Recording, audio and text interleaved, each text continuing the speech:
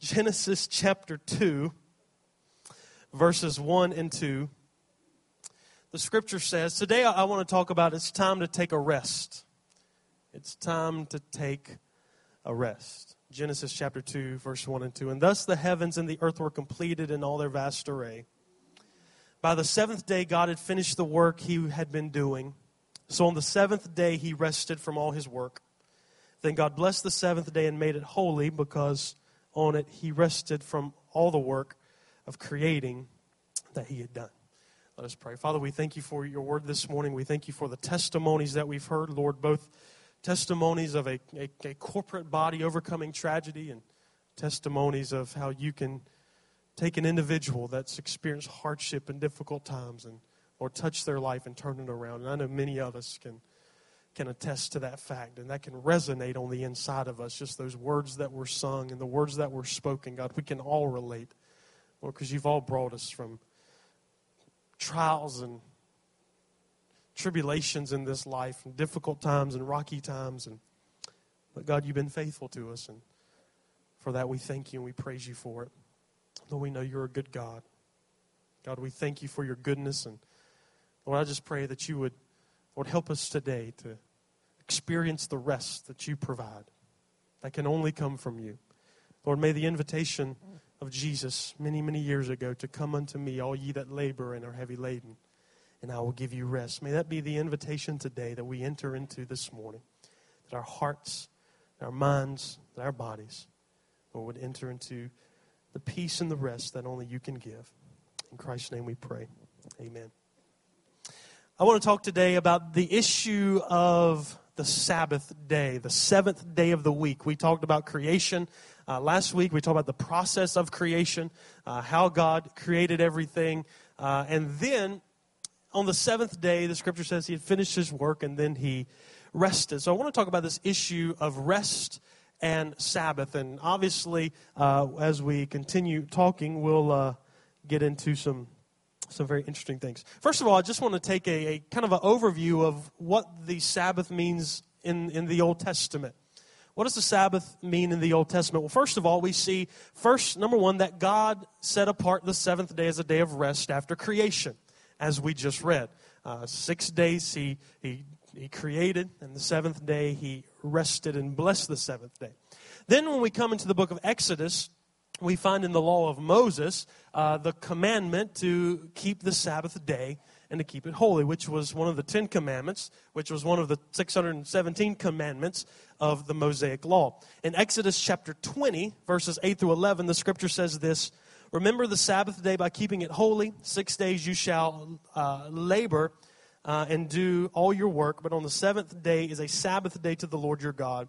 On it you shall do no work, neither you, your son, your daughter, the male or female servant, neither your animals, nor any foreigner residing in towns. For in 6 days the Lord made heavens and the earth, the sea and all that is in them. He rested on the seventh day. Therefore the Lord blessed the Sabbath day and made it holy. So that's the commandment that Moses brought to the children of Israel, that they were to do all of their work in 6 days, and on the seventh day was a day of rest for them, their family, their animals, any foreigner that was traveling through town. It was a day that they could rest. And God gave the Sabbath day to them, and we're going to talk about this a little later. He gave the Sabbath day to them as a blessing that was beneficial for them, that would help them to, after a week of work, a time of resting, a time that their bodies could be refreshed, a time that they could clear their minds and focus on the things of God. However, what we will come to find out and what we'll see in a little bit is that a lot of times when man puts his religious ideas into God's formulas, what we do in religious world, Christianity, is we take what God gave as a blessing and we turn it into a burden. And we take something that God intended to be light and we make it heavy on people. So God gave them this law that was to be a blessing for them. And not only the Sabbath day, which would be the seventh day of the week, but also there were many feast days the Jews celebrated. And there would be many other days that would be Sabbaths. The word Sabbath comes from the root word that means rested. So Sabbath means rest. So there were many other Sabbaths, the beginning of a feast celebration, the end of a feast celebration, multiple Sabbaths. There was somewhere around 64, 65 Sabbaths in a year. So along with just the one day of the week, there were many other times that they would set apart for a holy convocation or just to do no work, to celebrate Passover or tabernacles or something like that. So you see the Sabbath was more than just one day of the week. It was this idea of resting and setting apart for the Lord, which brings us to the next principle and purpose is the principle of it. And the purpose of the Sabbath was rest from labors and worship from the Lord. Rest from labors and worship to the Lord. So what I like to do in Scripture, look at, I like to draw out what is the principle. What is the principle? And then we take God's principles and apply them in our setting. So as we mentioned, the Sabbath was given simply as a benefit for the people and rest for the people. Then we come into the New Testament, and this is when things start, the waters start to get a little muddy when we come to the New Testament. And if you were to ask people today in a Christian setting, if you would ask them in a Jewish setting, there would be no argument. When you ask them what's the Sabbath, there's no argument at all. When you come into a Christian setting, that's when the waters get muddy. So if you went to a Christian setting and say, what is the Sabbath, you would get an array of answers. There would just be this broad spectrum of what is the Sabbath, what does it mean? Do we as Gentile Christians keep the Sabbath day in the same way that the Jews did, as God gave them the law, or not, or what? So the next slide that we look at is the main views, the three main views of the Sabbath day. The first view is the Sabbath still stands, and it is still on the seventh day of the week. I have one of my best friends in the world. He lives in Florida. We grew up together, got in a lot of trouble together, served the Lord together, a lot of stuff. He's a Seventh-day Adventist. He loves Jesus with all his heart. We minister together. He sings. I've preached. But he's a Seventh-day Adventist, and Seventh-day Adventists believe, you can tell by their name, Seventh-day Adventists, that they set apart and keep Saturday as a holy day. Same, with the Jewish religion still today. So that's one view, is that the Sabbath still stands. We're still supposed to keep it, and it's still the seventh day of the week. The next view, which is the kind of view I grew up hearing, which was very familiar, I guess, in kind of the context, is that the Sabbath still stands. We're still supposed to keep it, but the Sabbath was changed to the first day of the week. So I remember me growing up, Sunday was the Sabbath. It was called the Sabbath. You didn't work on the Sabbath. You didn't do anything on Sunday. In fact, I know guys, they didn't go out to eat, at a restaurant or anything like that, because that was the Christian Sabbath. In fact, I had a professor one time tell me he did not think NFL players could be saved because they play football on Sunday and they work on Sunday. He literally said that. I do not think they can be saved. And I said, wait a minute, don't you work on Sunday? Gotcha, you heathen. So. So, anyway. Sabbath is not a day of rest. Sunday is not a day of rest for preachers. It's our most hectic day. We're glad to see Sunday over. And then the third view, which I'll just be straight in front of. And honestly, and going back to number two, the Sabbath still stands, but it was changed to Sunday. So we hear things like, well, that's the Christian Sabbath, or Sabbath was changed to Sunday. Honestly, that's one of those things that if you repeat it enough times, it becomes truth. You just hear it, and it's repeated and repeated and repeated and repeated. And after 50 years of being repeated, it becomes truth. Not necessarily based in good biblical exegesis, but just based in that's what's said. So that's kind of what I grew up with. But I'm more interested in what the Bible says, and exegeting Scripture and drawing out of Scripture what it says and rightly dividing the word of truth, because that's what we're supposed to do. We're supposed to rightly divide the word of truth, not wrongly connect the word of truth. So we want to rightly divide. So what we're going to do today is, this is how I study. I go to the Old Testament. What does the Old Testament say about it? What's the principle of it? And then bring it into the New Testament. What did Jesus say about it? What did Paul say about it? How does that relate back? And then come up with the answer. So the third view of the Sabbath is that the Sabbath of the Old Testament in the law was a type and a shadow of something that was to come. Just like every other feast day was a type and shadow. Paul says Christ, who is our Passover. And we're really familiar with that. The Passover lamb, that was killed and the blood that was put over the doorpost. We'll say, well, that was a picture of Jesus that was to come. Yeah, absolutely, it was a picture of Jesus. On the day that that Moses gave the law, or that Moses brought the law down from the mountain, it was the 50th day after Passover, after they left Egypt. And that's when the law was given, and 3,000 people were killed. And then we look at, in Acts chapter 2, in Pentecost, 50 days after the Passover, and that's when the Spirit was given, and 3,000 people were born again. So he say, Pentecost was a picture, a foreshadowing of what God was going to do by sending the law that was written on our hearts through the Holy Spirit. So we look at all those as types and shadows, but for some reason the Sabbath never got to that point. We never looked at the Sabbath or the Sabbath days or the feast day or Sabbaths connected with feast days as a type and shadow. So the Sabbath as a type and shadow was fulfilled in Christ. Therefore, we are not obligated to keep any certain day of the week. So we're going to look at some scriptures to see if there's actual scriptures for that. Worshiping on Sunday. Let me just mention this because this is just interesting. I did hear growing up that, Saturday is the Sabbath, but then Sunday is the Lord's Day, and we're supposed to worship on Sunday. Well, there's no command in Scripture of Sunday worship. Now, we have accounts that the early church, at least in some instances, gathered on Sunday, on the first day of the week. However, we also have instances that they gathered every day of the week. In houses and in homes. Of course, they didn't have church buildings back then, so they all gathered in houses. But the scripture says in Acts 2 that they went from house to house every day breaking bread and offering prayers. We do find in Acts chapter 20, verse 17, the scripture says this. On the first day of the week, we came together to break bread. Paul spoke to the people, and because he intended to leave the next day, he kept on talking until midnight. So people say, well, see, the church gathered for worship on the first day of the week. Well, yes, Acts 20:17 does say they gathered on the first day of the week. However, number one, that was not given as a command. It was given as a statement. And number two, if that is a command, then we're supposed to eat every Sunday because they broke bread, and I'm supposed to preach till midnight.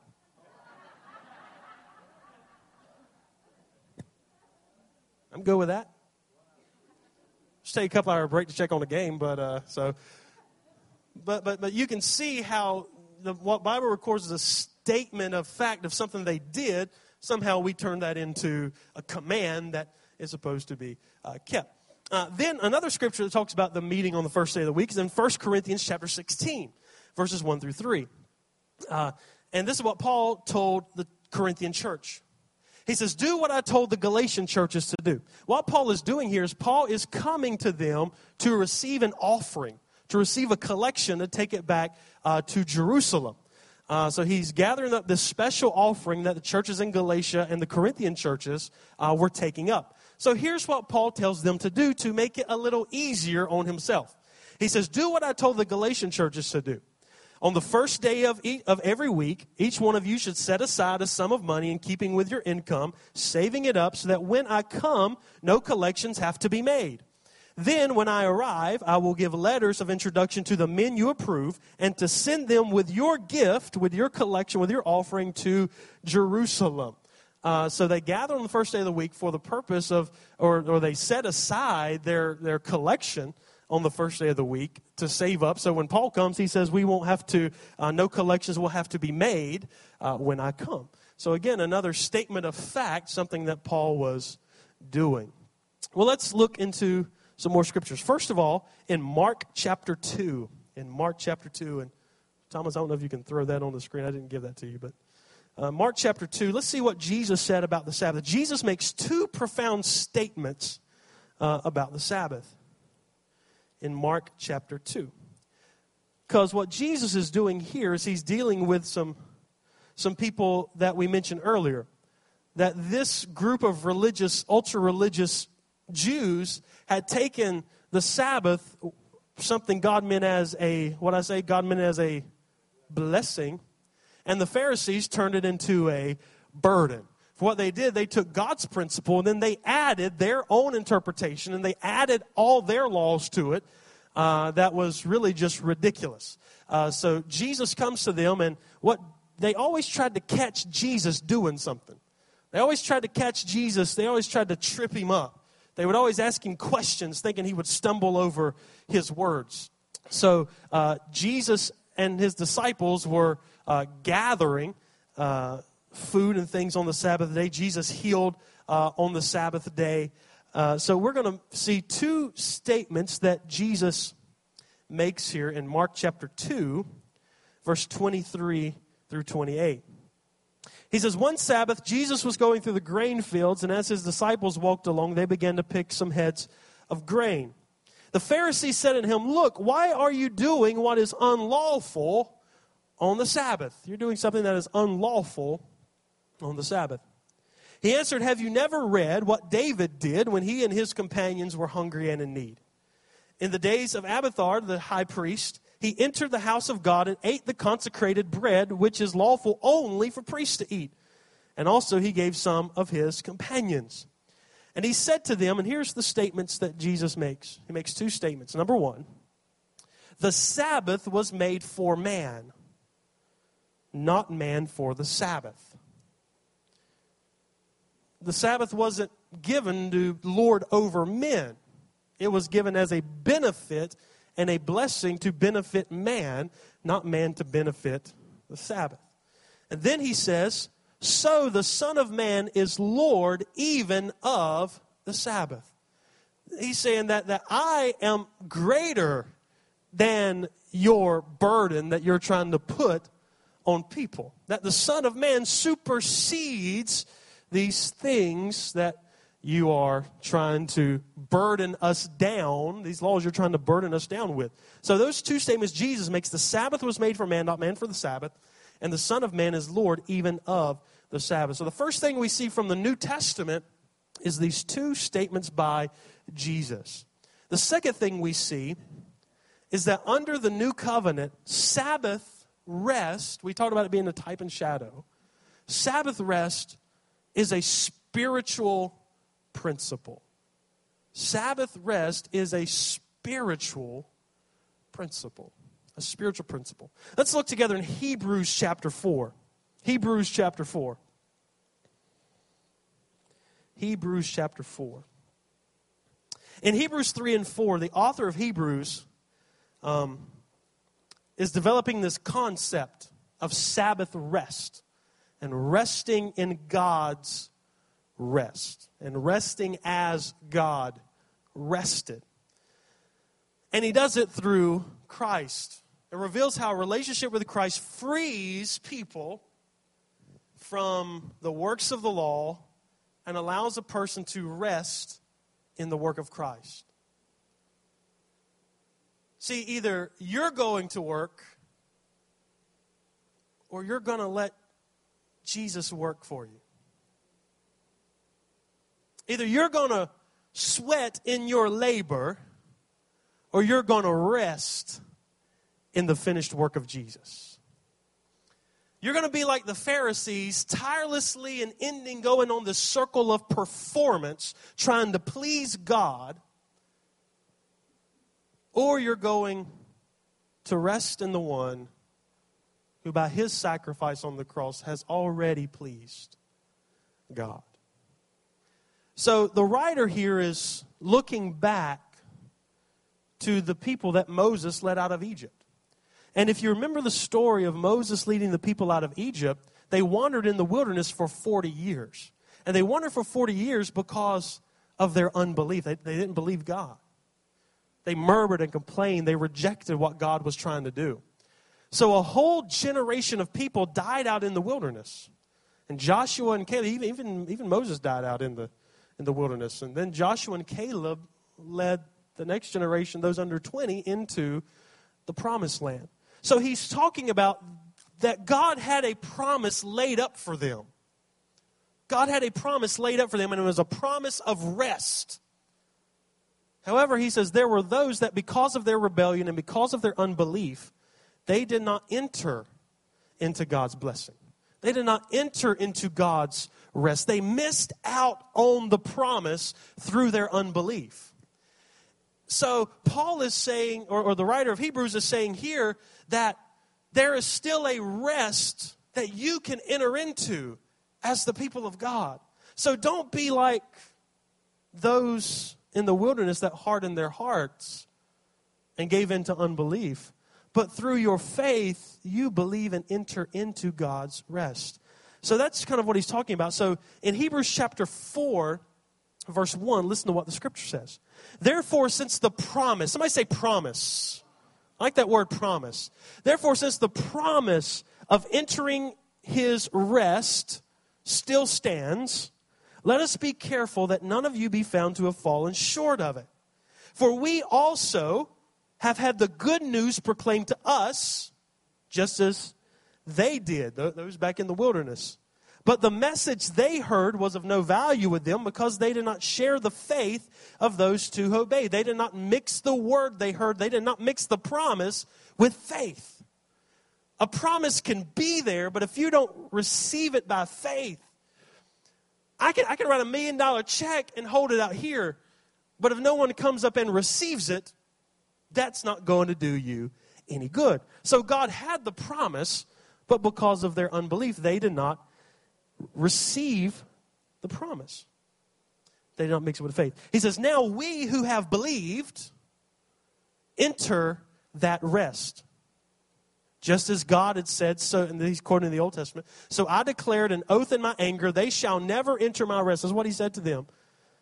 And yet his works have been finished since the creation of the world. They tried to make their own way instead of providing the way God had made from the foundation of the world. Verse 4, for somewhere he had spoken about the seventh day in these words.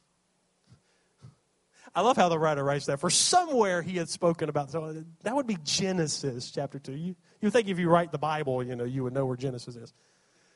For somewhere he had spoken about the seventh day in these words. These are the same words that were quoted in Exodus as it related the Sabbath day to the creation day. The seventh day on creation. These are the same words that the writer in Hebrews is writing now about a spiritual rest that we can enter into. He says, for somewhere it was spoken about on the seventh day, these words, on the seventh day God rested from all his works. And again in the passage above, he says, they shall never enter into my rest. Therefore, since it still remains for some to enter that rest, and since those who formerly had the good news preached unto them did not go in because of their disobedience, God again set a certain day. Notice a certain day. But notice what day the certain day is. Calling it today. God's always the God of the now. God's a God of the now. So he set a certain day. But now he's calling that day today. And tomorrow, guess what that day will be called? Today. And the next day, that day will be called today. And the next day, that day will be called today. As in the passage he already quoted, today, if you will hear his voice, do not harden your hearts. That's what he said to them. He said, today is the certain day that if you hear my voice, open up your hearts, receive by faith, you will enter into my Sabbath. You will enter into my rest. You will enter into my works that have already been finished.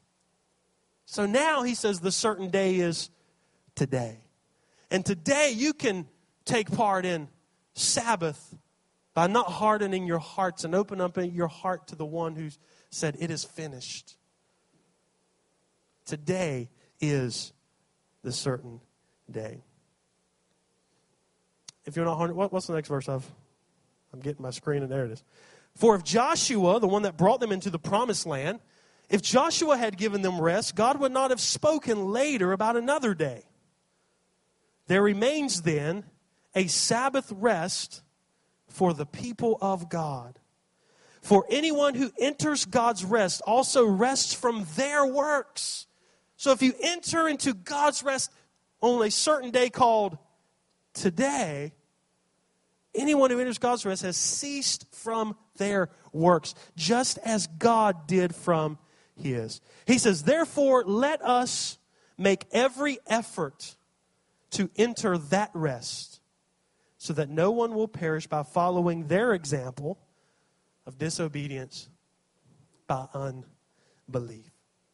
So the writer of Hebrews paints this Sabbath rest and connects it with Genesis 2 of a rest that we enter into in a spiritual way.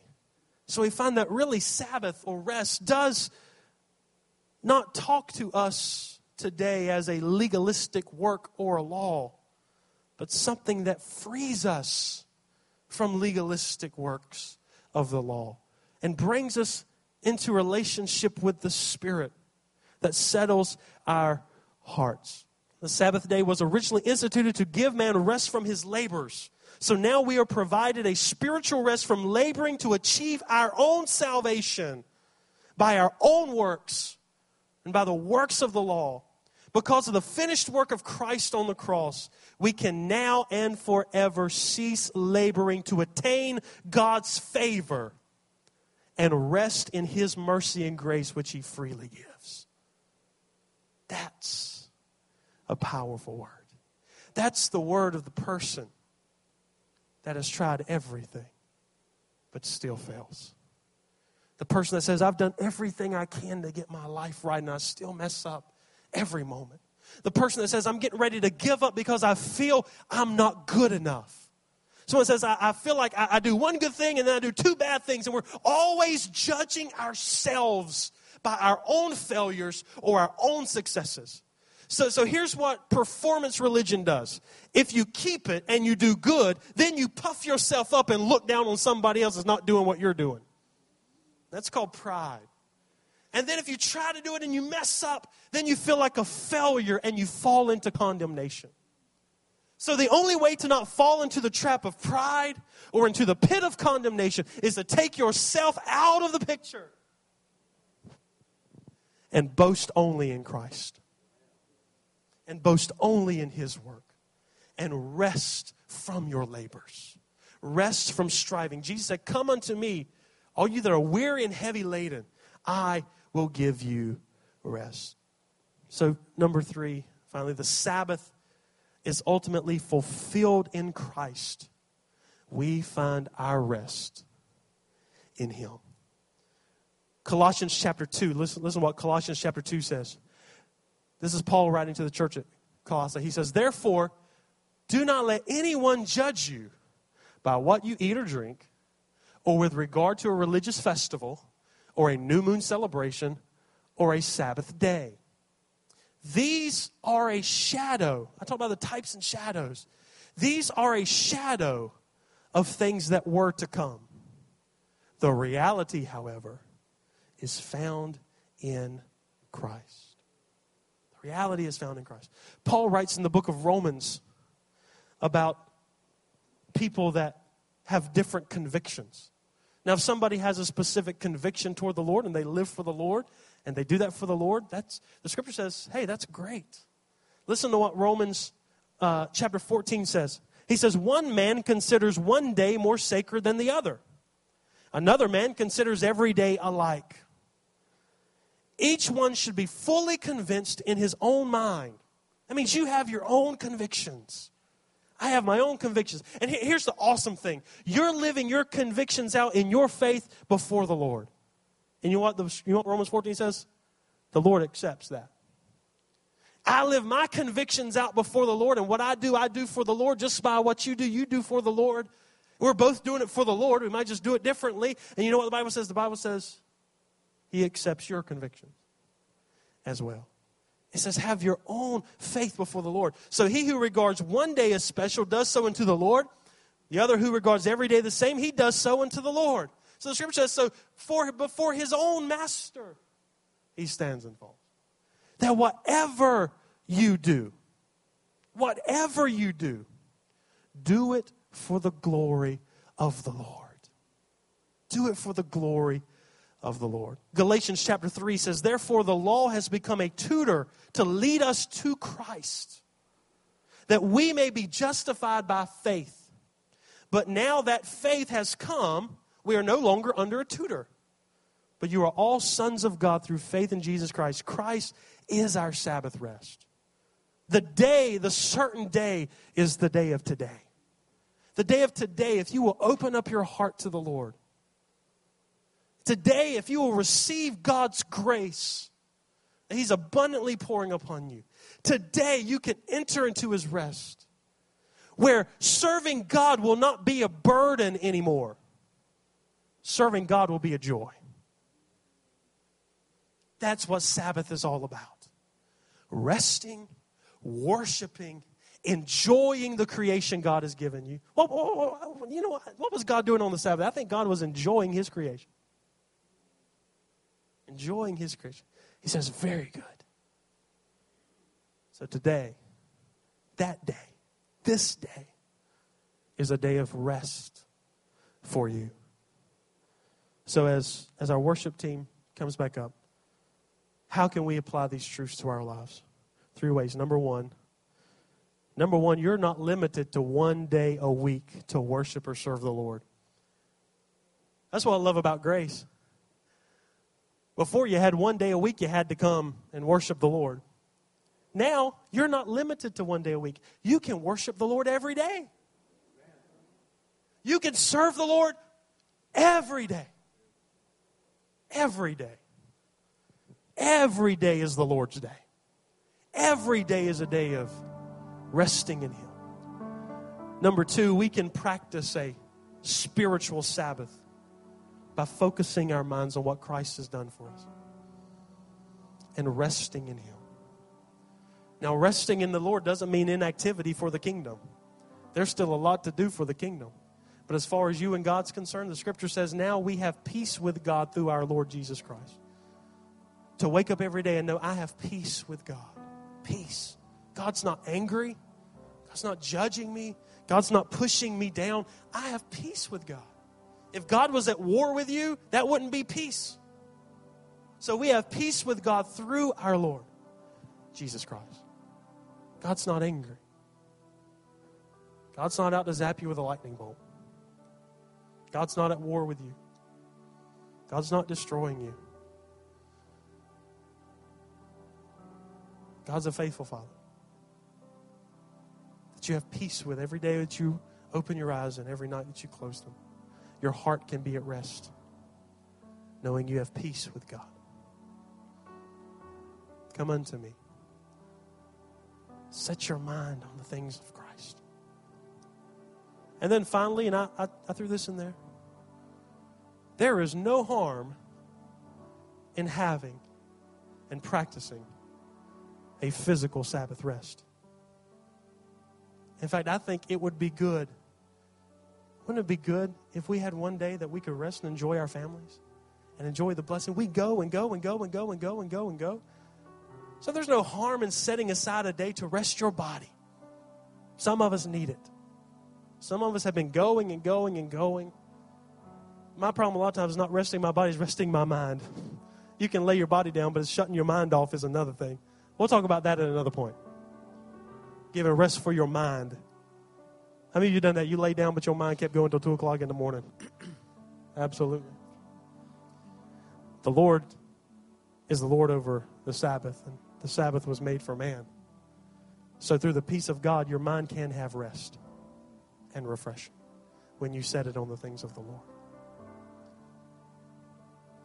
God's given an invitation. Maybe you were like Chris gave his testimony. Maybe you're like me and many others in this place.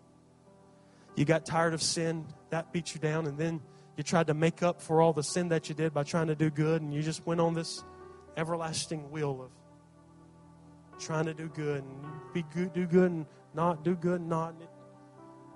Trying to please God. Trying to be good enough. Trying to be worthy enough. I want to tell you today.